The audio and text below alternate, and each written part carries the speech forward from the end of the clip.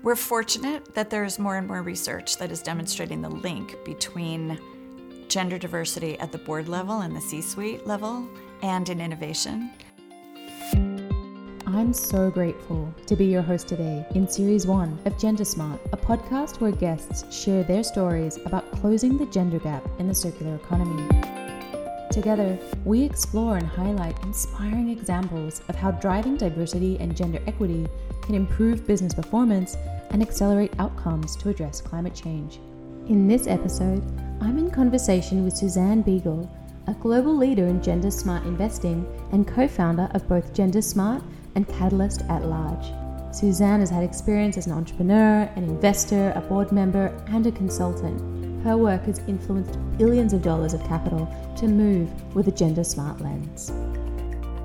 Well, Suzanne, thank you so much for making the time. I'm very, very excited to chat with you. Maybe we can just kick off and you can introduce a little bit about yourself and what you do. My name is Suzanne Biegel, and I'm the co-founder of GenderSmart and the founder of Catalyst at Large. And my work is to bring unprecedented capital with more strategic intent and more impact to women and gender equity. Ooh, wow, that sounds very bold and ambitious. What does that mean for you? What that means to me is that I'm thinking about how we build capacity in the field of investment to move capital more strategically and with more impact, paying attention to gender factors in investment.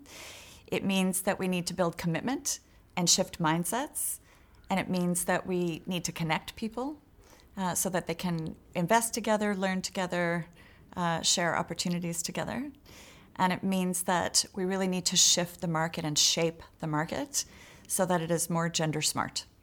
Maybe just to backtrack a little bit, do you want to share a little bit how you got into this space or what got you to where you are today? I was an entrepreneur. I built a business with another fabulous woman entrepreneur in the ed tech space. We sold it in the late 90s.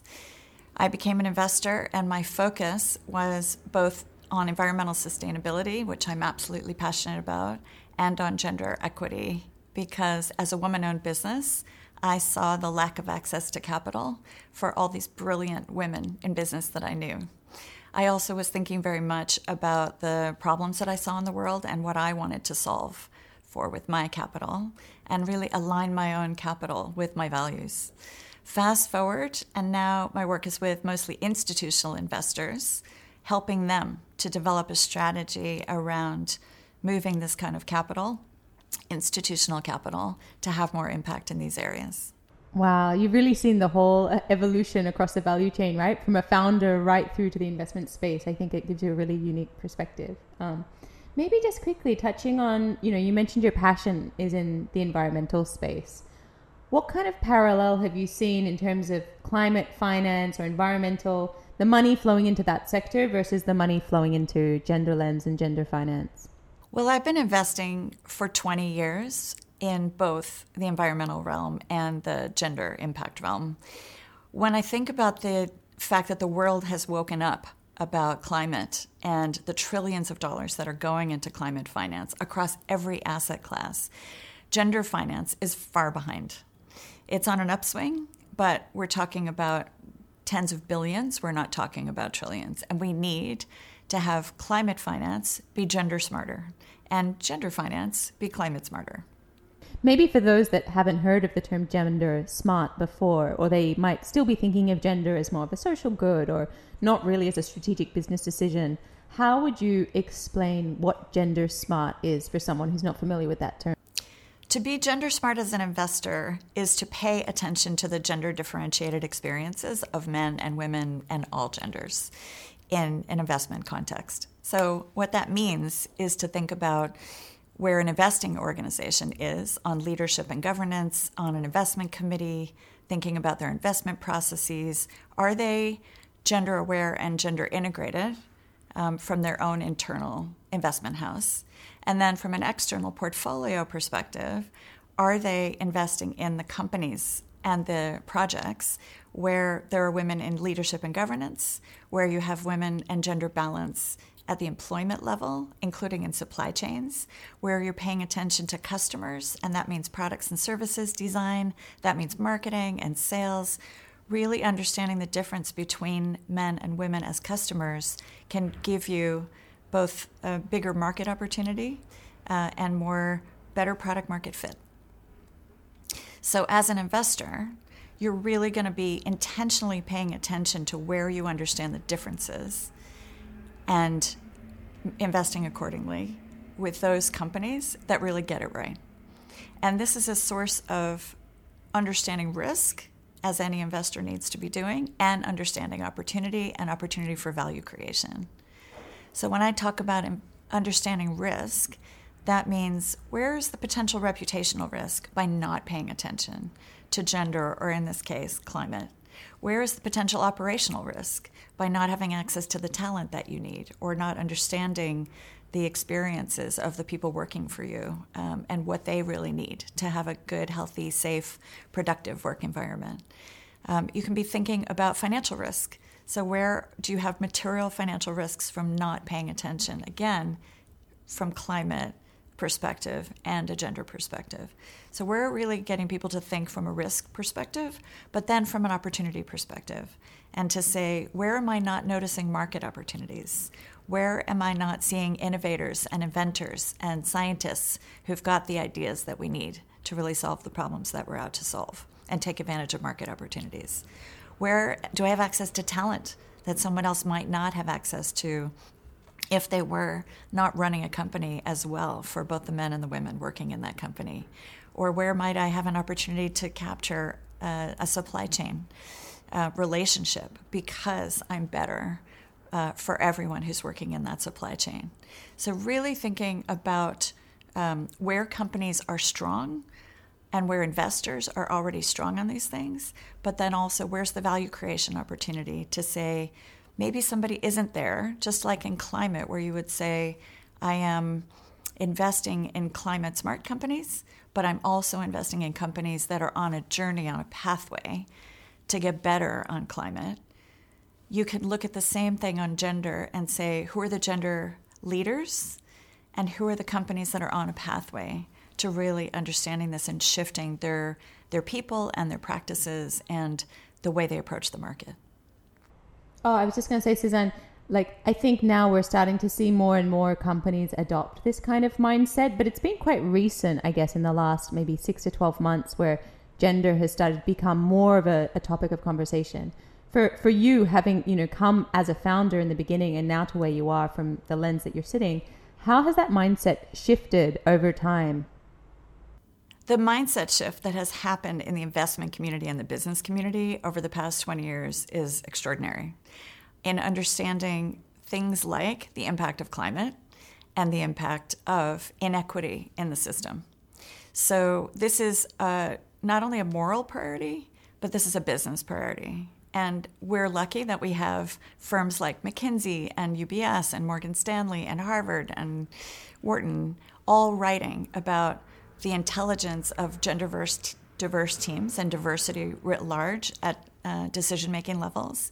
People are really understanding the importance of a workforce that is productive and attractive for companies to be able to attract and retain talent.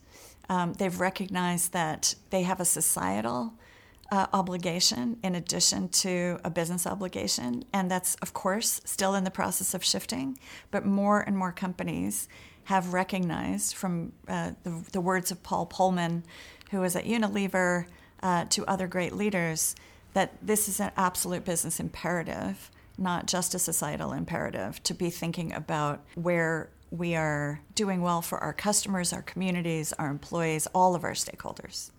Do you think that there's any link, or have you seen any link between having diverse teams or more diversity in organizations and having better climate outcomes or climate co-benefits? We're fortunate that there's more and more research that is demonstrating the link between gender diversity at the board level and the C-suite level and in innovation, correlating to better business outcomes, better climate outcomes, and better innovation outcomes. So Bloomberg New Energy Finance did a study which came out at the end of 2020 that said when you have more gender balance at the board level, you get those outcomes around innovation, around climate, and around financial performance. And we need those kind of studies to really help make the case. But I think people are just also realizing this just makes sense when you have a gender balanced team making decisions that are more risk aware and really capturing opportunities. Has there been any big example or any particular investor or organization you've been working with that you think is really leading the way in this field?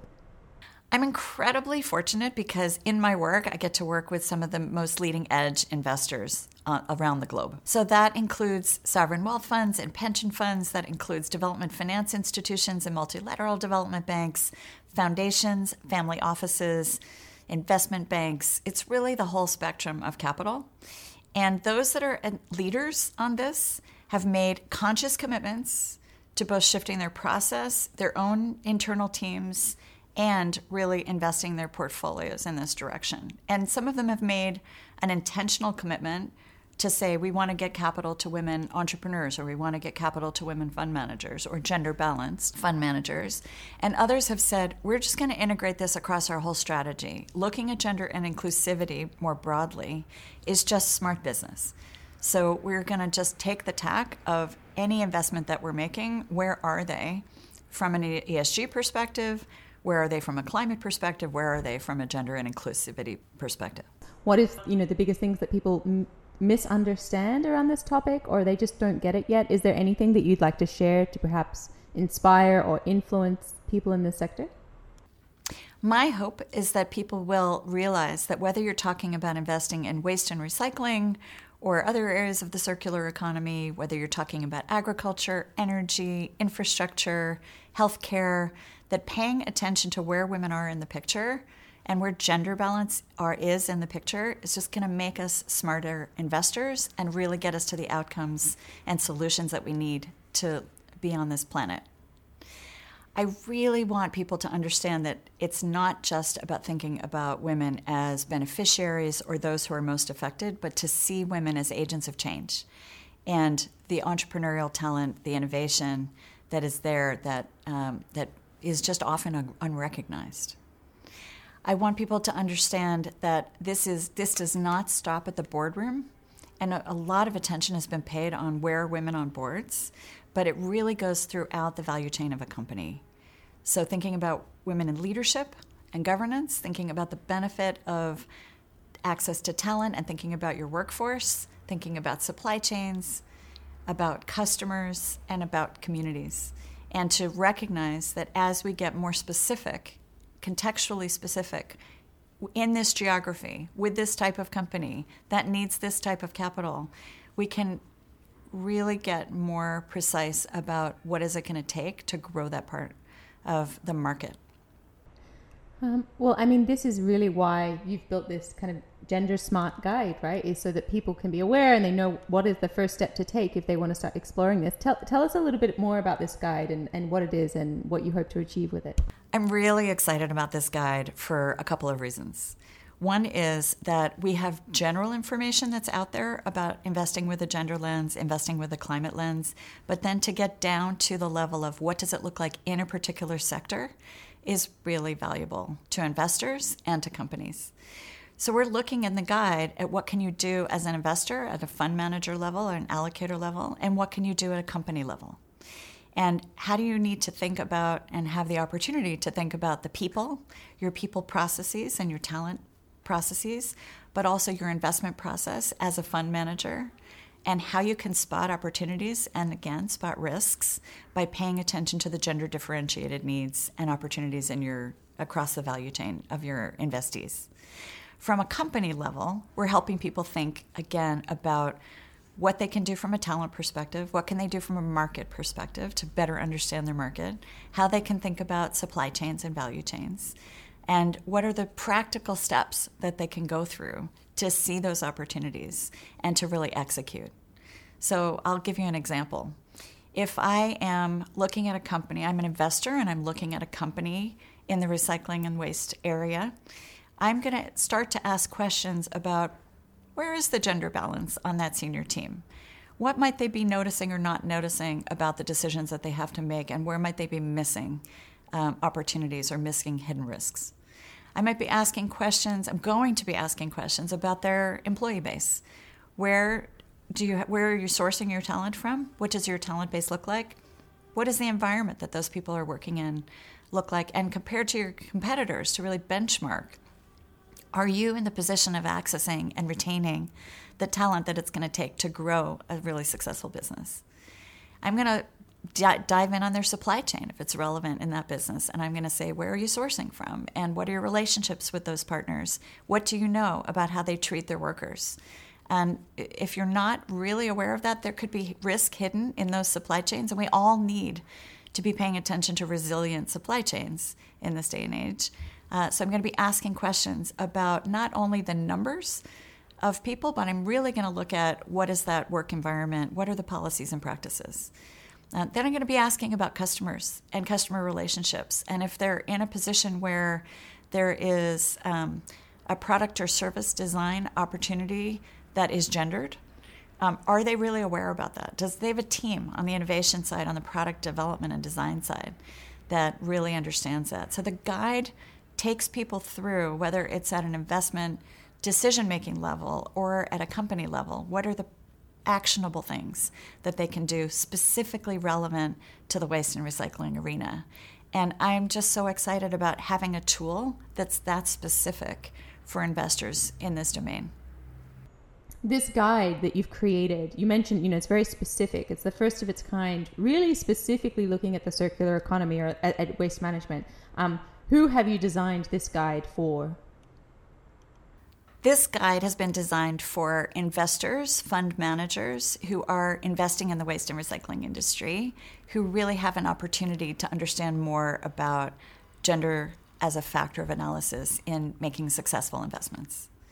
It's also for the entrepreneurs and the businesses that those investors are investing in to help them see where their opportunities are, to improve their businesses, to get to better business outcomes, to get to better climate outcomes, and to get to better equality outcomes so that they have the kinds of companies that people want to work for and do business with.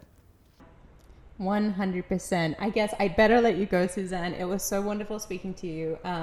Please, let's do this again. And I look forward to continuing to see your work and to see how this guide can really have ripple effects across the whole ecosystem. Thank you. I hope you enjoyed today's episode. For more information about the topics mentioned, be sure to check out the show notes or drop us your questions on any of our social platforms. If you would like to share your story in a future episode, reach out. We'd love to hear from you. And don't forget to share this episode with your networks so we can shift the conversation around gender and accelerate change